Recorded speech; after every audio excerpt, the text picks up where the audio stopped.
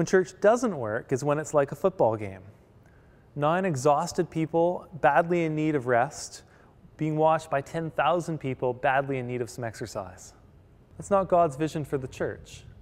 It's kind of what those people in the video have in mind, right? I'm going to come, I'm going to watch while my car gets a buff and wax.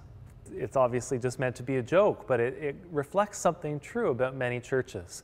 Many churches, it's easy to come to for the first time and to think, this is something I get to watch. This is something I get to observe and maybe contribute to in a very small way. When in fact, that's the opposite of what it's meant to be. Church is not meant to be about 700 people watching a couple people up front. It's meant to be about all of us throughout the week doing God's work in our workplaces, in our schools, in our homes, in our neighborhoods, wherever we are, and coming together to practice what it means to be part of God's family, to be sent out every week, sent out on that mission again and again and again. That's God's vision for the church, that we're all part of this functioning body that's out there in the world every day. That church is much more than something we do on Saturday. Church is something, or Sunday. Sure, I know what day it is. And that church is something much more than something that's done by professionals and supported by others. It's something that's done by all of us and sometimes supported by professionals. We're all invited to play a part in that, and it can't get focused in on itself. By its very nature and calling, the focus of the church, the community of Christians, is on the world around it. Followers of Jesus are also learning that their homes, their neighborhoods, their places of employment are all areas where God is at work through and in us. It's a story of a pastor in a church in downtown Atlanta who was approached one Sunday by somebody who was thinking about the church in the opposite way. This woman said she'd come across a person who was down on their luck, looking for a place to stay, get it back on his feet, and find another job. She called the church office that week to see if the church could do something and didn't get an answer. Nobody called her back.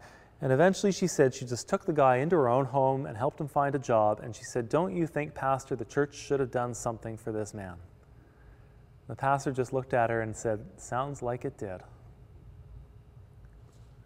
There's work to be done in the Christian community and in the wider world around us. And it's not something we can outsource.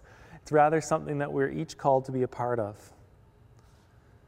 To grasp just how huge of a goal God has for us is the work of a lifetime.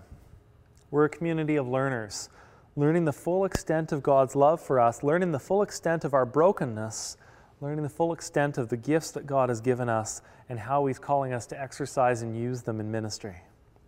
Ministry is living a life using our God-given gifts to do God's work both within the Christian community and in the wider world. When Christians are learning that and living that, they can become inspired and highly motivated because they're part of something much bigger than themselves. A church made up of people like that is filled with excitement and power. It's magnetic and compelling and far removed from passive recipients of religious services like the people in the video. A dynamic, growing community of Christians is where every person is living their life of ministry. That's a high goal, I recognize. That's something that Jesus, like I said a few weeks ago, prayed for. A church that was united, a church that was together working towards the same goal as one body. And it's a huge challenge because we live in a world that is very broken, and we're broken people trying to follow a perfect God towards wholeness ourselves. So you might be wondering how on earth somebody figures out what God is calling them to do. If we all have this thing God is calling us to be part of, that sounds nice, but that's a pretty daunting challenge for most of us to imagine being part of God's work in the world or the church. And so God has given us some help, and we're going to look at a few passages in the Bible that talk about what kinds of gifts for ministry there are out there. How might God have prepared people for ministry? So we're going to look at these passages. Take a look at Romans. So there's a bit of a list of gifts at the end of this passage. We'll read the whole thing through so you get the context. But Paul says to the Romans, "I appeal to you therefore, brothers and sisters, by the mercy of God, to present your bodies as a living sacrifice, holy and acceptable to God, which is your spiritual worship. Do not be conformed to this world, but be transformed by the renewing of your minds, so that you may discern what is the will of God, what is good and acceptable and perfect. For by the grace given to me, I say to everyone among you not to think of yourself more highly than you ought to think, but to think with sober judgment, each according to the measure of faith that God has assigned. For as in one body we have many members, not all the members have the same function. So we, who are many, are one body in Christ, and individually we are members of one of another. We have gifts that differ according to the grace given to us. Prophecy in proportion to faith, ministry in ministering, the teacher in teaching, the exhorter in exhortation, the giver in generosity, the leader in diligence, the compassionate in cheerfulness. All right, so there's a bit of a list there at the end, right? He makes a few good points there. Don't think of yourself more highly than you ought. You're part of a body. Just because you think you're part of the body so much more important than others doesn't mean you can look down on the other body parts. They're all useful. And he also talks about the whole of our lives. Present your whole body to be your spiritual worship to God. So there's a holism to this. It's not just a matter of, there's the part of your life God cares about and there's the part he doesn't care about. He wants all of you to be turned towards him and part of his plan for his kingdom. And so there's a bit of a list there of different gifts at the end, some familiar, things like teaching, things like giving, things like leading. We get all those. The only one that's usually, there's two that are usually a bit confusing, things like prophesying. You might immediately think of fortune tellers or people who tell the future. It's not really the definition of a prophet in the Bible. In the Bible, a prophet is somebody who speaks for God. God may have things to say about the past, the present, or the future, but they are somebody that God has chosen to particularly speak for him into a situation, to a people. So that's prophesying. And exhortation.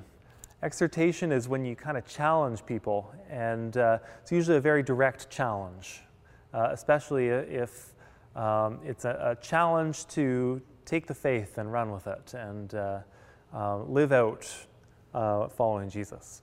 That's what somebody can be exhorted to. It's a very firm, direct challenge to get on the job, that kind of thing. Now let's look at Ephesians. Ephesians chapter 4. It's going to be a little bit later in the Bible. Have you all already looked it up while I've been talking? Nobody's flipping pages? Very clearly, yes. Ephesians 4, chapter 4, verses 1 to 6. I, therefore, the prisoner in the Lord, he's in prison, beg you to lead a life worthy of the calling to which you have been called, with all humility and gentleness, with patience, bearing with one another in love, making every effort to maintain the unity of the Spirit and the bond of peace. There is one body and one Spirit. Do you see that common theme here? Just as you were called to one faith of your calling, one Lord, one faith, one baptism, one God and Father of all, who is above all and through all and in all. For each of us was given grace according to the measure of Christ's gift. Therefore it is said, when he ascended on high, he made captivity itself a captive. He gave gifts to his people. The gifts he gave were that some would be apostles, some prophets, some evangelists, some pastors and teachers, to equip the saints for the work of ministry, for building up the body of Christ. So, and then he goes on about unity again.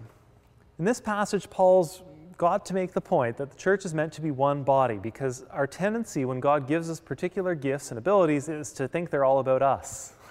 And so he again has to make the point, this is not about you, this is about Christ's body and your part in it. That's important. And God needs all kinds, and particularly in ministry that's taking care of the church, he needs apostles, prophets, evangelists, teachers, and pastors. Some of those, again, are familiar, some not so much. Apostles, these are the ones who organize new systems for people to become part of. These are church planters, people who start new churches. These are people who go to places where there aren't any yet and establish new ways for people to come together in faith. Prophets, we've already talked about. Evangelists are those who tell the story. They tell the story of the gospel, the good news of Jesus Christ, how it applies to their life. And many people often say, yeah, I want that to be part of my life too. That's evangelism. Pastors are those who care for people in the church. They're shepherds is another way we often call pastors. They're shepherds. They're those who care for the flock. And then teachers, that's pretty obvious too.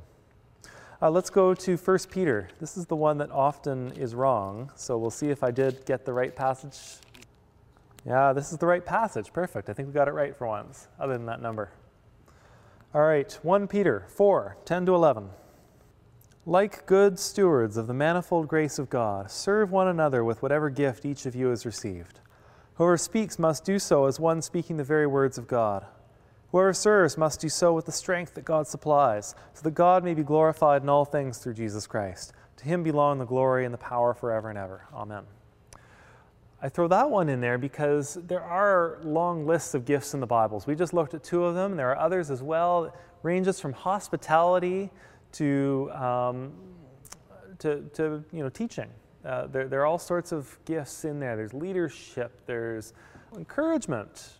So there's really soft skills. There's hard skills. There's a whole range of gifts. And then this passage very clearly shows us there's no limit to the ways God has called people to use their gifts to follow him and to help others follow him in his kingdom.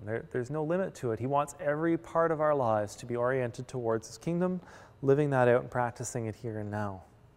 So that opens up a whole world. Well, we have a question for you to discuss today, and as usual, we hope that you won't just think about it on your own, but that you'll share your thoughts with some friends, family, colleagues, fellow commuters, somebody else in your life who might benefit from taking this course to help them grow as a Christian. Here's your question for today. What part do you think God might have prepared you to play in the church or the body of Christ? Well, have a great discussion, and I'll see you tomorrow. Bye for now.